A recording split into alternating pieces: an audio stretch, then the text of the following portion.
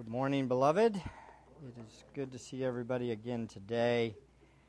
Unfortunately, I do not have my whole crew with me today again. We had a little relapse yesterday. We had a fun week of stomach flu. That was sarcasm. But we are doing okay. Little Samuel has the orphanage antibodies, whatever that means. I've been told that if you are in an orphanage for a couple of years, you get everything, and so you can resist everything after. He's not sick.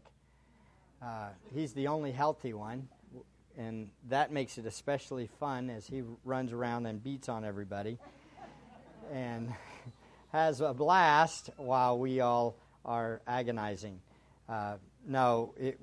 Luke and I both were able to help him on Monday, weren't we? When everybody else was down for Monday and Tuesday, and then Daddy got it on Wednesday. So, but I'm better. Y'all pray for our family, okay?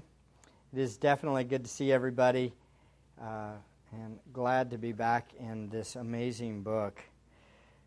The vivid imagery that we see in this chapter is astounding.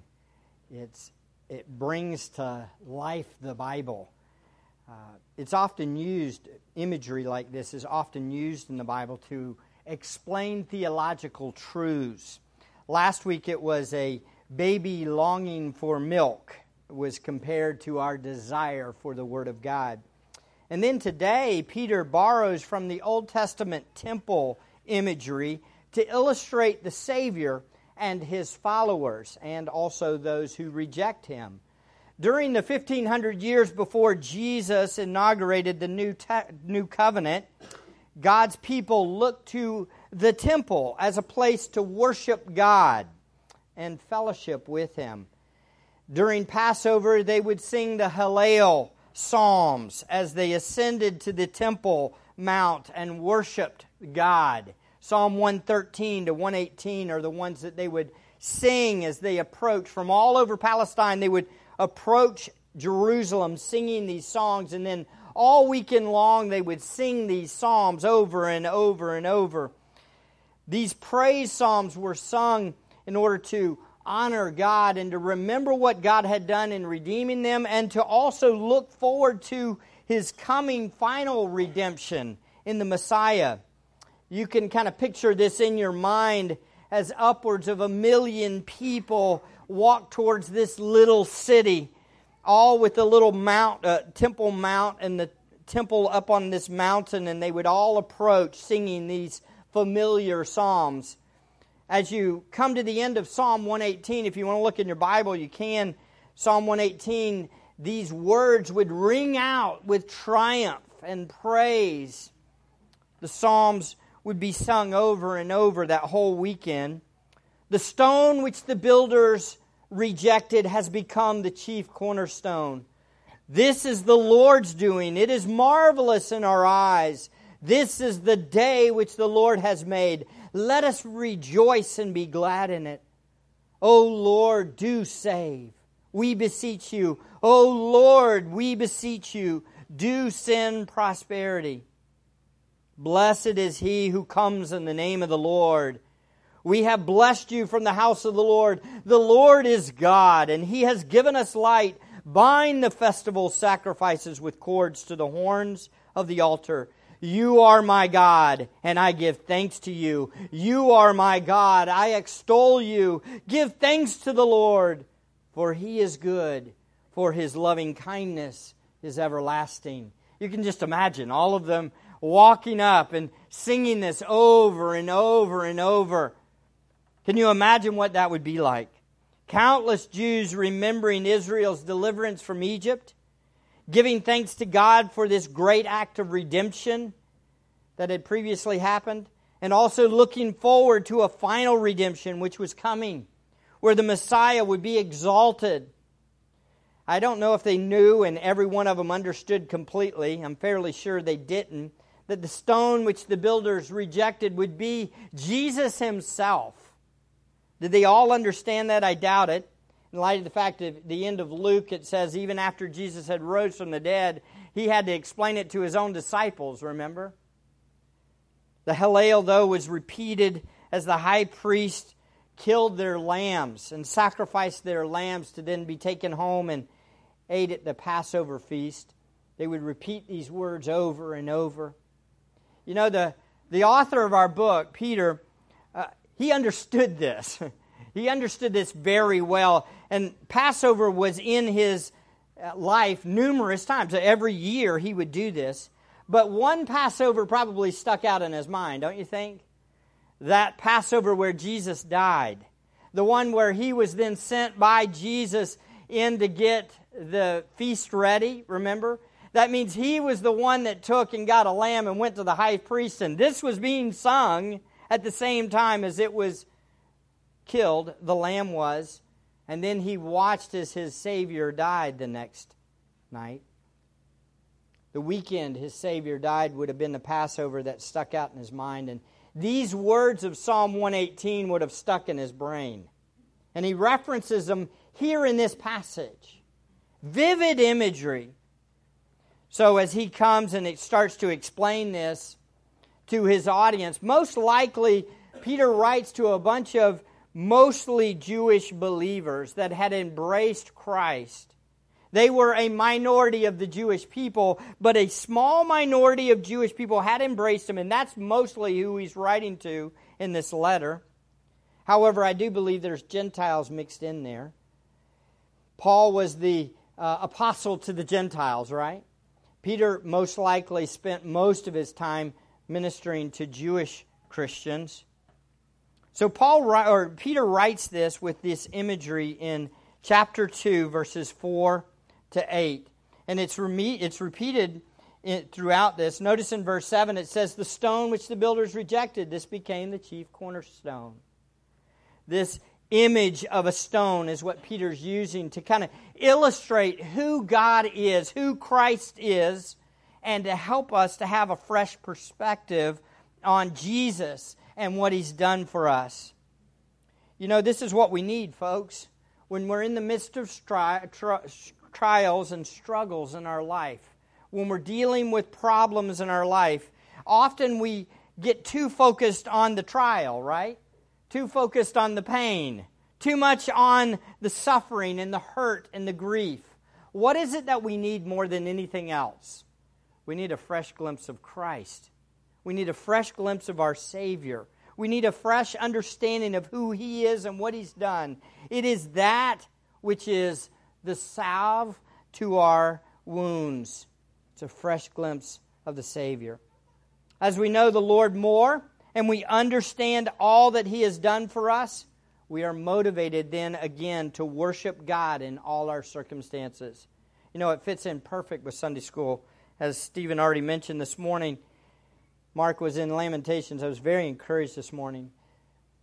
In the middle of lamenting the destruction of Jerusalem, Jeremiah exalts the Lord, and he says in Lamentations 3:21, it's the same thing. He has a fresh glimpse of who God is. In light of lamenting this destruction, he says, "This I recall to my mind, therefore I have hope." What is it? "The Lord's loving kindness indeed never ceases, for His compassions never fail. They are new every morning. Great is your faithfulness. The Lord is my portion, says my soul. Therefore, I have hope in Him." Where's our hope? It's in the Lord. It's in an understanding of who He is and what He's done for us. And that's what Peter says here. He says, look, long for the pure milk of the Word. Why? Because there you'll get a taste of the Lord. You'll know Him more. And then he begins to unfold how the Scriptures themselves have talked about the Lord and how good He is and how refreshing He is and how He is the living stone that we hold on to. We're going to examine Peter's graphic imagery of Jesus and His reception at His first advent today.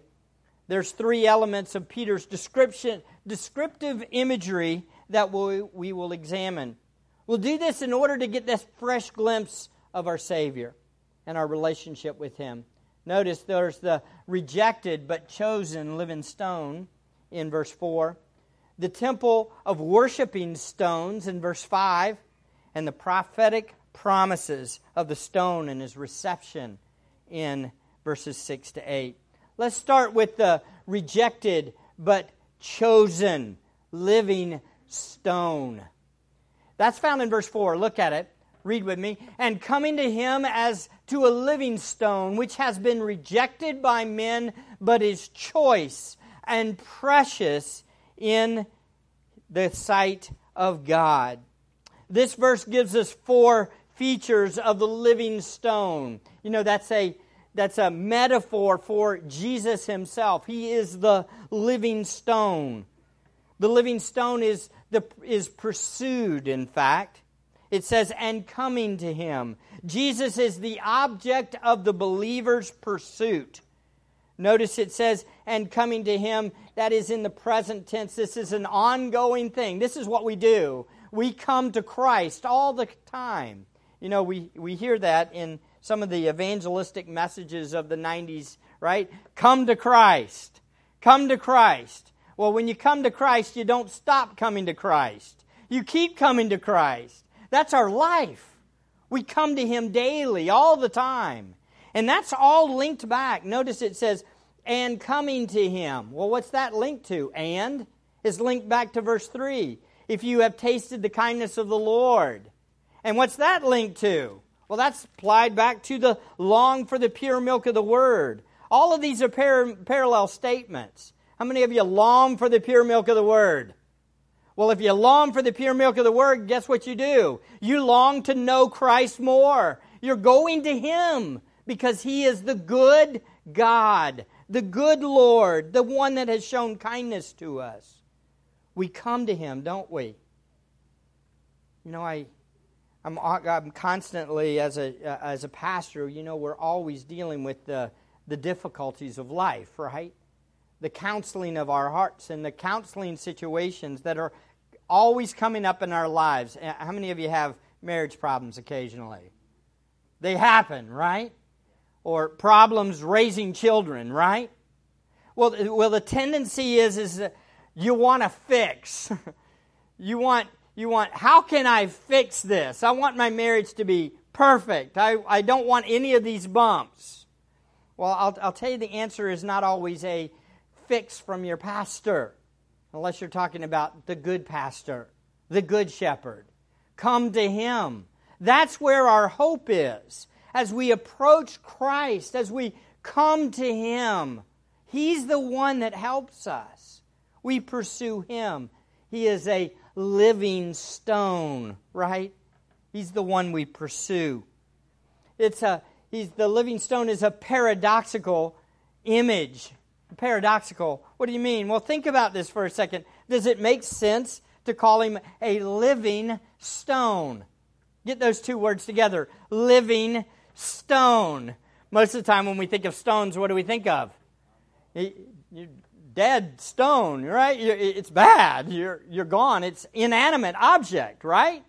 But it's a living stone. How can it be a living stone? What in the world is he talking about? Well, the living is obviously talking about the same living that's been talked about 2 times already in 1 Peter. Look back in verse 1-3, it says, born again to a living hope. And then in verse 123, it says, the living and abiding and enduring Word of God.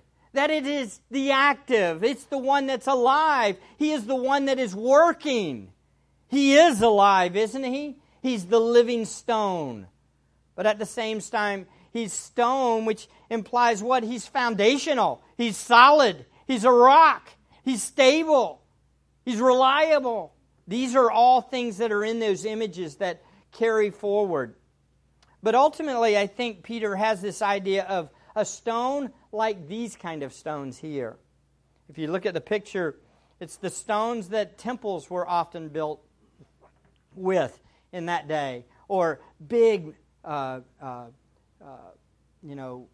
kinds of buildings were built with these kinds of stones. And what they would do is they would carve these out and they would look for these and they'd find these and they would evaluate whether or not they were good enough for a building. So these are the kind of stones that most likely is mentioned in what Peter has in mind. So we have a living one of these, is what he has in mind. You say, well, how does that fit? Well, obviously he's bringing or carrying from the verses 9 to 8. He's already got those in his mind, or rather 5 to 8. He's already got those scriptures in the Old Testament that were prophetically talking about the stone which is coming. And who is that stone, beloved? He's Jesus. He's the Messiah. He's the stone. Behold, I lay in Zion a choice stone. Jesus is the stone which the builders rejected. Notice it says in verse 4, the living stone was rejected. It says, who, and it's not in your translation, but it's in the Greek. It says, who on the one hand has been rejected by men. Who on the one hand has been rejected by men. The imagery of an inspector coming up to these stones, you can see it. You get it in your mind, right? You come up to these stones and you look at them and you say, I don't know if that one will support a building. I think we need to reject that one. It's ugly. It might not make it look pretty. Let's not use that stone. And here we have, who are the ones that are rejecting the stone? Men. I think it's very interesting here that Peter doesn't say the builders at this point. He doesn't say who on the one hand had been rejected by the builders, the Jews, the Jewish elites. He doesn't say that, does he? He says men. I think this is significant. And I think it's significant because he's applying it more to all of mankind. He's saying, look, the facts are that Jesus is rejected by mankind.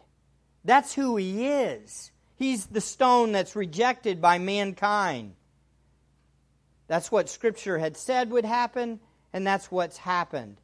And beloved, do you understand that Jesus is still rejected by mankind today? The vast majority of the world does not accept Jesus Christ. The vast majority of the world looks at Jesus as somebody that doesn't make sense to them. He doesn't fit, does he? I mean, if we're really honest, all the pictures that we have, the pictures that we have, people have pictures of drawings of Jesus and they paint him out to be this glowing figure, but the Bible doesn't describe him that way. He probably was not, if he were in the room today, we would probably not go, oh, that's him. He probably was not recognizable. A matter of fact, Isaiah 53 verses 2 and 3 state what? He has no stately form or majesty that we should look upon him, nor appearance that we should be attracted to him. He was despised and forsaken of men. Do you understand? He was a living stone, but a stone at that, and most men would look at him and say, what's the big deal? He's just like me. There's no big difference. He was rejected of men. Beloved, the same is true today, isn't it? Do you understand that Jesus is not widely accepted by the world? Don't expect the co-workers that you have and your neighbors to all go, oh, you follow Jesus? Me too. That is not the norm. Do you understand that? Though we try to say that America is a Christian nation, oh, beloved, it is not true. Widely, Christ is still rejected by the world, isn't he? As we were in China, there were numerous times that I was walking around, I have to admit, just wanted to stop and cry. Just millions of people everywhere. We were in the third largest city at one point, and I couldn't help but think as I looked around at the millions and millions of people just totally dead, lost, and had rejected Jesus and don't even know him. It was just, at times, overwhelming grief came over me. walking through the subways. We walked down underneath one time. We didn't take it, don't worry. We walked down underneath and just gobs of people everywhere you look. And you knew that most of them didn't know Christ, would have no idea who He is. I just wanted to stop and start shouting out, oh, there's good news. There's a Savior. Oh, beloved, we have a living stone who was rejected by men. But notice He is who values Him. He's the living stone who is valuable. He is valued. Jesus is a choice in the sight of God. Men look at the stone and say, nope, don't want it. God looks at the stone and says, chosen. He's the one that I picked. He's the choice one, precious in the sight of God. The Father's choice of Jesus is ultimately what reveals Jesus' value. This is very important. Why is Jesus valuable? Is it because man picked Him? No. Is it because we picked Him? No. Is it because He did something? Well, I would argue it's because He was the chosen one. And it didn't matter what His appearance looked like on the outside. By being the chosen one of God, guess what? He's precious. He's valuable. Why? Because the Father chose Him. He is part of the Trinity, and He became a man. He is precious and highly valued and honored and prized by God the Father. The Father's greatest delight is in the Son and in the Spirit. The members of the Trinity delight in one another. They are the pleasures of one another. They delight in each other always, continuously. The members of the Godhead rejoice over themselves continuously. And they always have, and they always will. They are the pleasures of each other. That is what God is all about. As one Christian songwriter states in his song titled "The Pleasures of the King," this is Steve Green, one of my favorite singers. This last verse is awesome. He says, "But of all His regal pleasures, one does stand above the rest. The Son He gave to serve and save in perfect holiness, existing pure and faultless, embodiment of truth, guardian of righteousness with name of beyond reproof. His words uphold the universe in love unwavering. Jesus, you are the treasure of the King." Jesus, you are the treasure and pleasure of the King. Beloved, Jesus is precious and choice in the sight of God the Father. You ask me, is there any other thing that we should have our attention on? Is there any other person we should have our attention on? No, ultimately, all of our attention should be fixed on Jesus. If the Father looks at the Son and takes great pleasure in Him, and He has taken great pleasure in Him from eternity past to eternity future, is there anything in this world that compares to the Son? Nothing. So you ask me, how do I deal with the trials and the tribulations and the things that are going on in this world? Fix your eyes on the living stone. He is the pleasure of the Father. If the Father takes pleasure in the Son, we can take pleasure in the Son all the time. This is where our hope is, folks. This is it. I know I sound often like a broken record, but He is our joy, isn't He? We rejoice in the Lord always. And again, to say that again is nothing for us, is it? Rejoice in the Lord always. He is good. And that's why we go to our Word, don't we? We long for the pure milk of the Word. Why? Because it's there we get another glimpse of Him, the living stone. Jesus is choice and precious in the sight of God the Father. So obvious question comes to mind, this one, for me. Why is he so pleasurable and so precious in the sight of God the Father, but he's rejected by men? Why is it that I take joy in other things of this world? Why do these distractions come into my way and I look to those things instead of keeping my eyes fixed on Him all the time? Why is it that our world rejects Him and God calls Him precious and choice? Why? Answer: the human heart. The human heart is a wicked thing.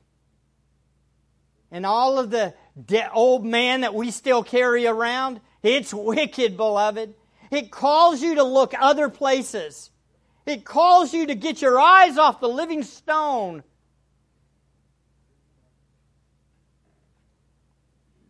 But God, amen? God's sovereign choice is the Son. Look to the living stone, beloved. Look to Him. He is your hope. The one rejected by man is actually the most valued one to ever live. Remember, the opposite of what the world thinks is often true. Do you value Jesus above all? Are you with those who reject Jesus, or those who God has opened up your hearts to see and have a living hope in the living stone through the living Word that we read? Notice, second, the temple worshiping stones. The temple of worshiping stones. It says in verse 5, "You also, as living stones," we're becoming these living stones, or are living stones, "are being built up as a spiritual house for a holy priesthood." Why? To offer up spiritual sacrifices acceptable to God through Jesus Christ. Notice the believers are now compared to the living stones. We're the stones that are built on the top of the cornerstone. We're alive. We're solid. We're firm. We're living. Why? Because we put our faith and hope in the living stone. We are individuals who are coming to Him. And when we come to Him, we have what? Salvation, redemption, deliverance, and now we're alive. And we come to Him continuously, more and more, drawing near to Him. We are associated with Christ. It says, also you yourselves, emphatic.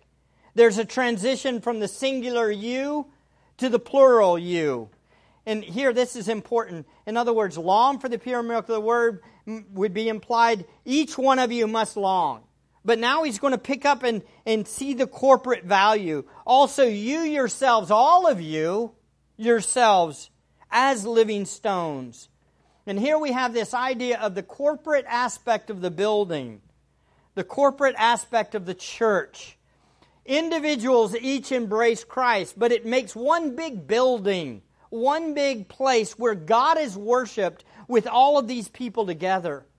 We must understand, though we are each His chosen stones, we make up the corporate body, which is the focus of the whole passage, and that is, we are a part of the temple of God.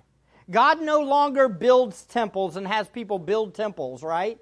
Now He's building temples made of people, and that's what we are. How many of you have heard this? I know we've said this before, but I think it's important. People say, well, I don't go to church anymore. I don't like what church has done to me and the people of the church. Well, that's a problem, isn't it? The problem is this: the church is the way that God worships. He gets worship from His people. All of us come together how? Corporately, together. As living stones, we make up that temple that worships God together. We are living stones, not exactly like Christ, but we are associated with Him. And we are paradoxical figures too, aren't we? We're alive and we're solid. We're firmly founded on the cornerstone and we're focused on Him. Despite the rest of the world, what? Thinking we're crazy. And though the world rejects Him, and they may look at us and say, we're nuts, I'm a living stone, and I'm solid, and I'm firmly established on the solid rock, Jesus Christ. And you are too. And we all come together and we all say, praise God, He is the one that we honor. And we are being built up, aren't we? It says in this passage, this means He is building a house. It's a divine work of God. And everybody in the room should understand that the only reason you're a part of that temple is because of what? His building work. His grace. It's Him working in you is why you're here today. And so what do? We worship Him, don't we? And what are we being made into? We're being made into a spiritual house. God's true house. And it's identified as a spiritual house. It's made up of collectively of Christians who constitute the house. We are a house that by nature is different from the world. We are, in fact, a holy priesthood. Oh, this is so important. It talks about our function here. Did you know that everybody in the room is a priest? Everyone in the room is a priest. No, I'm not saying that women should become preachers. But I am saying that everyone is a part of this priesthood. Everyone. You know the Old Testament. Y'all read your Bibles. You know the Old Testament. Who could go into the Holy of Holies? Only the high priest. And how often? Once a year. What do you have now? We're all holy priests. Why? Because we are living stones. Because of the work of the living stone. And what do we do? What do priests do? They proclaim the glories of God, don't they? That's what we're going to see. That's what we do. That's our function.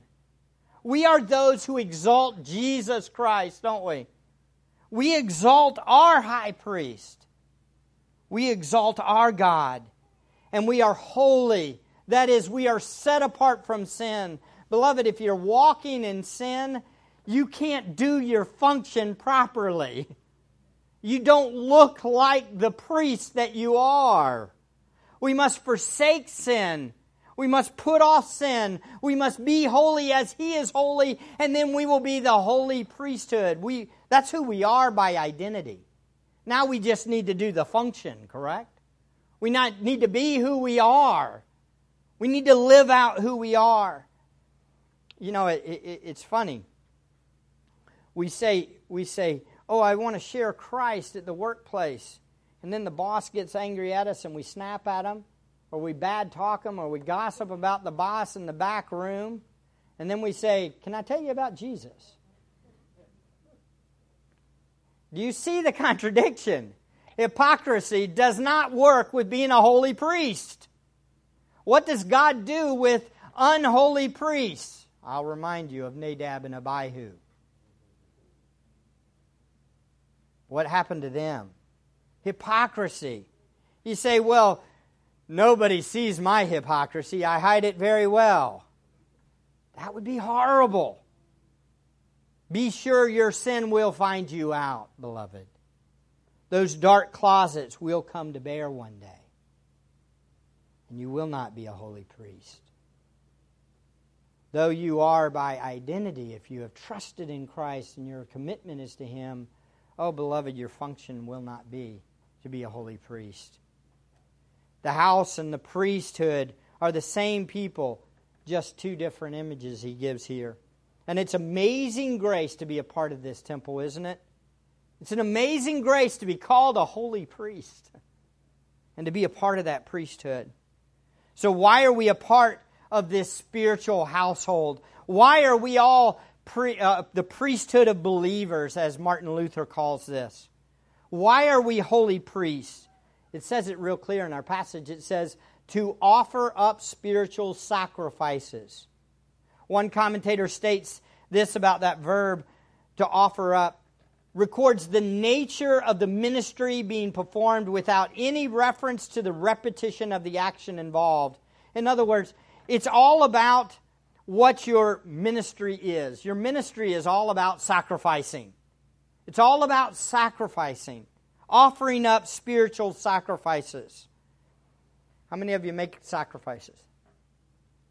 Well, that's a trick question, isn't it? If you're thinking Old Testament, do I, do a burnt offering? Do I bring a grain offering? Do I make those kind of sacrifices? If you're making those, you're in trouble. You're in the wrong covenant. But if you're in the new covenant, you do make spiritual sacrifices, don't you, beloved? What are the spiritual sacrifices that we make? Do you make any spiritual sacrifices? Do you? I have to admit, they don't always show up on my radar. I don't always recognize every one of them. But they're there.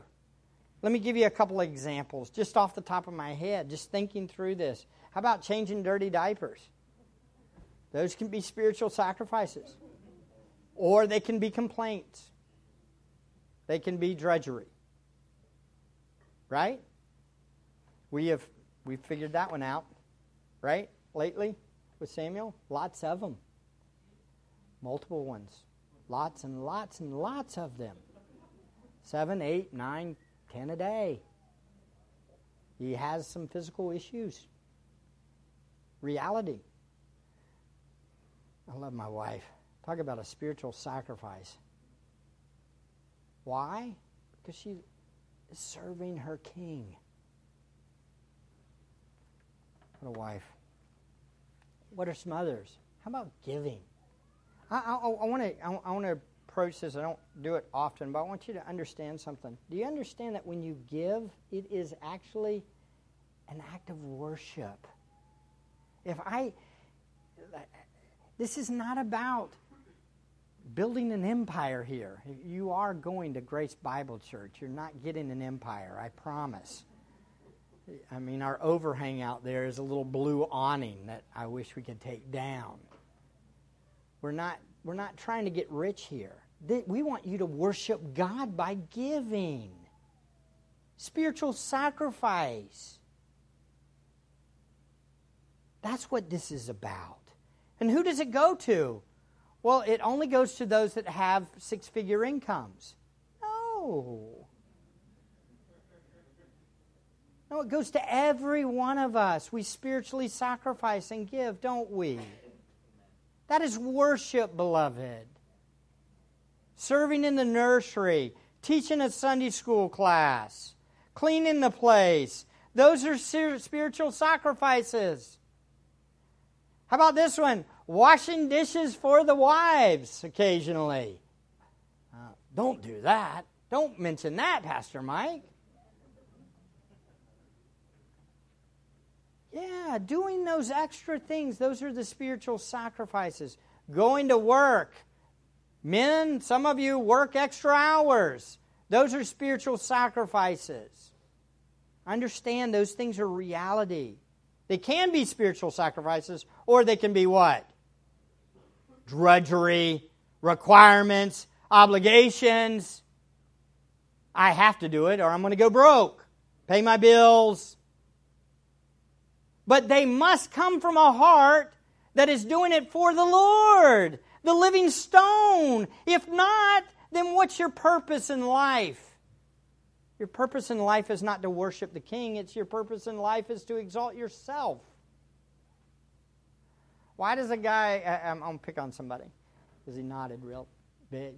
Why does a guy like Frank continue to take people around in his car when they treat him like garbage and they talk real worldly around him? Why do you do it? Answer? Because you're serving God. You're worshiping God. Why does a guy like Jimmy continue to deliver mail to people that sometimes make fun of him and give him a hard time for not getting it there on time or doing something? Why do you do it? To worship God, right? It's a spiritual sacrifice. All of these things are for those reasons. All of us who have been born again to a living hope. That's what we do. Spiritual sacrifices. It's to offer up spiritual sacrifices. And you know what? These are acceptable to God. This pleases our Father. I'm struggling a little bit.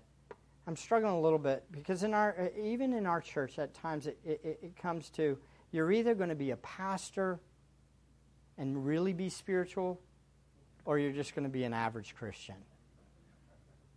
If you're going to go into ministry, then you're going to really be a Christian. Everybody else, y'all are okay. That is totally, completely unbiblical. That is not true. Every one of us in the room are holy priests offering spiritual sacrifices. Every one of you. No matter what your job is. You might not be an elder. You might not be a pastor. You might not even be a deacon. But you know what? You have a role. You are a holy priest. And your job, no matter how quote-unquote insignificant the world may call it, it is very significant to the King.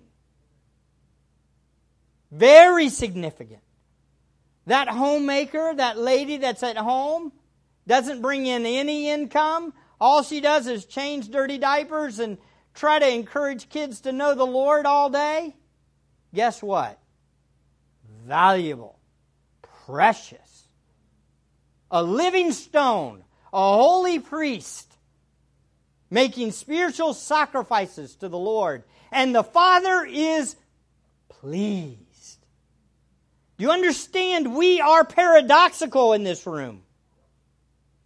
We don't make sense to the world. The world says if you're not making 6 figures, you're useless. Or at least America. But that is not the biblical view. We are all holy priests because of the living stone. He was rejected by men. I don't want a church full of people that have gotten rich. I really don't want that. I want a church full of people that are already rich in Christ. That are satisfied with Him. That are pleased with the living stone. And that exalt Jesus Christ. That's what I want. How about you? I want people like that. Boy, that goes totally against the prosperity ministry, doesn't it? Why? Because we are people that lay our lives down for others. And that's all that matters. Our purpose is what? To sacrifice for God. What did Jesus say? Pick up your cross and follow me. Rejected and despised by men, what do you think is going to happen to the living stones that follow Him? It's going to be the same. We're not going to win popularity contests. I'm sorry. How do we do this? I would argue that the rest of the book is going to tell us what spiritual sacrifices look like.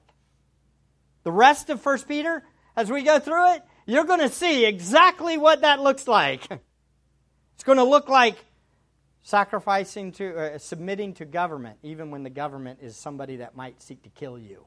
That's what it says. It's going to look like 1 Peter chapter 3. This one's going to be hard to swallow. Look, in the same way, you wives, be submissive to your own husbands, so that even if any of them are disobedient to the word, they may be won without a word by the behavior of your wives. That's what it looks like. It's going to look like 3:15, that when you're persecuted, you're always ready to give a hope give a defense of the hope that lies within you.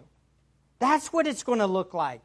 It's going to be keeping fervent in love, sacrificially loving those that don't love you in return. That's what people who understand the living stone look like. We are a holy priesthood, aren't we, folks? And our life is to sacrifice for others. And it's acceptable to our God. Notice he does all this and he proves it all with these last verses. He gives the proof, and what is the proof? It's the Word of God. The Word of God had prophetically promised these things. In verses 6 to 8, he lists out 3 different Old Testament passages that talked about exactly what was going to happen in the past. Notice it says, "For this is contained in Scripture." This is contained in Scripture, that there would be a living stone, and there would be living stones that accepted, and then those that rejected. All of this is contained in Scripture. "Behold, I lay in Zion a choice stone, a precious cornerstone, and he who believes in him will not be disappointed." The precious value then is for you who believe. But to those who disbelieve, the stone which the builders rejected, this became the chief cornerstone, the very cornerstone, and the stone of stumbling and a rock of offense. For they stumble because they are disobedient to the word, and to this doom they were also appointed. God's word had emphatically predicted Jesus and his resurrection, and his acceptance, and his rejection. All of this. Peter gives Old Testament Scripture to indicate it, and he says the plan of God for the stone first he shows, and then the plan of God for all people, the rejectors and the acceptors. Notice the plan of God for the stone. It says, "For this is contained in Scripture, behold, I lay in Zion a choice stone, a precious cornerstone." This is from Isaiah chapter 28, verse 16. And the "I lay in Zion" implies what? The Father has established that the stone was going to come. And he was going to be laid in Zion, which is where? Jerusalem, in the heart of Palestine. The obvious implication is this is God's predetermined plan before foundation of the world. 600 years before Jesus shows up, God is saying that it's already determined, I have laid in Zion a stone.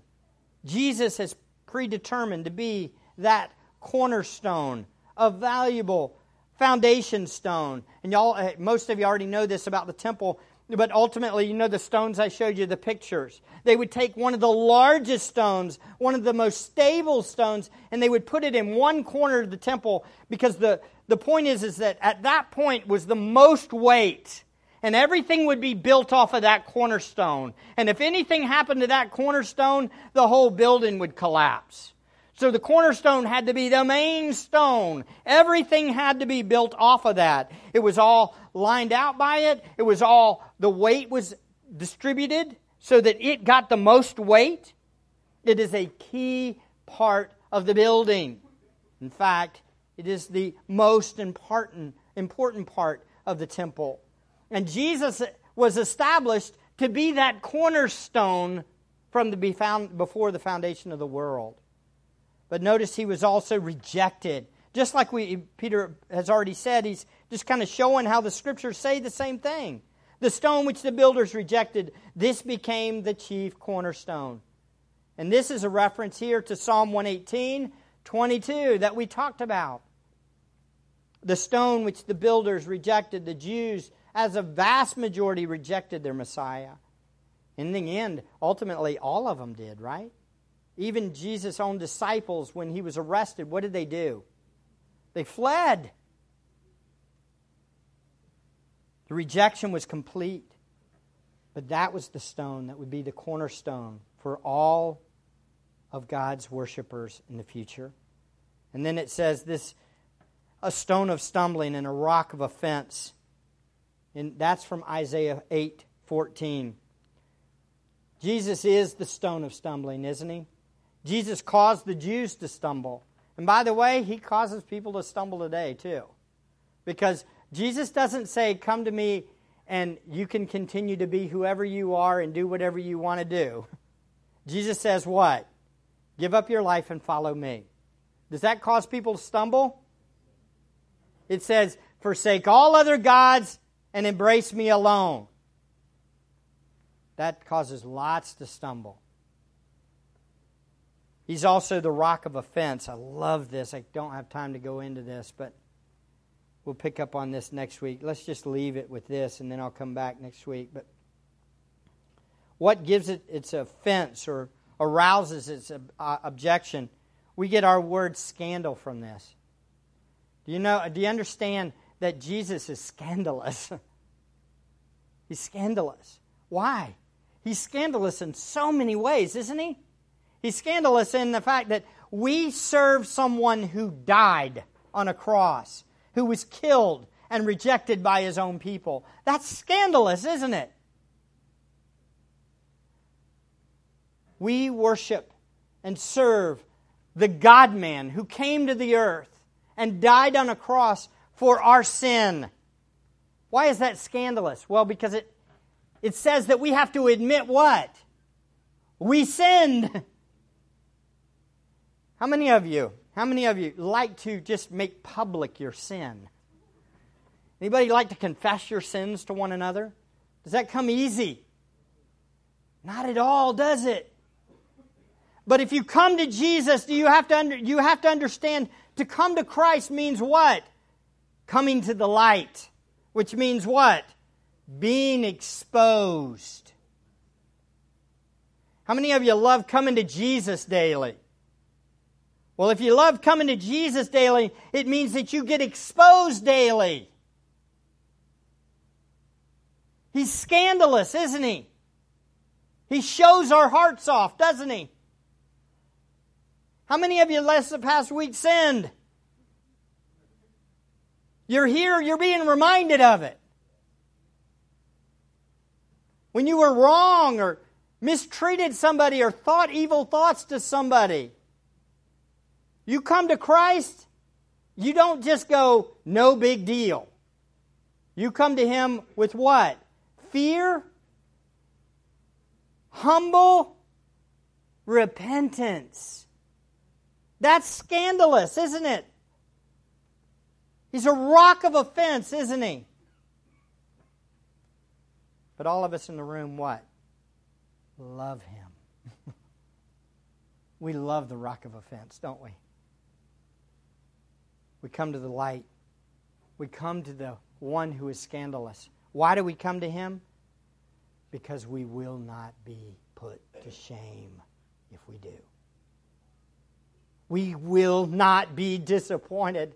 We come to Jesus and we know our sin is taken care of. He took our sin. And there will be no shame for His own. And so all of us say, Amen. Ready to go to Jesus again? You see why you're growing in respect to your salvation?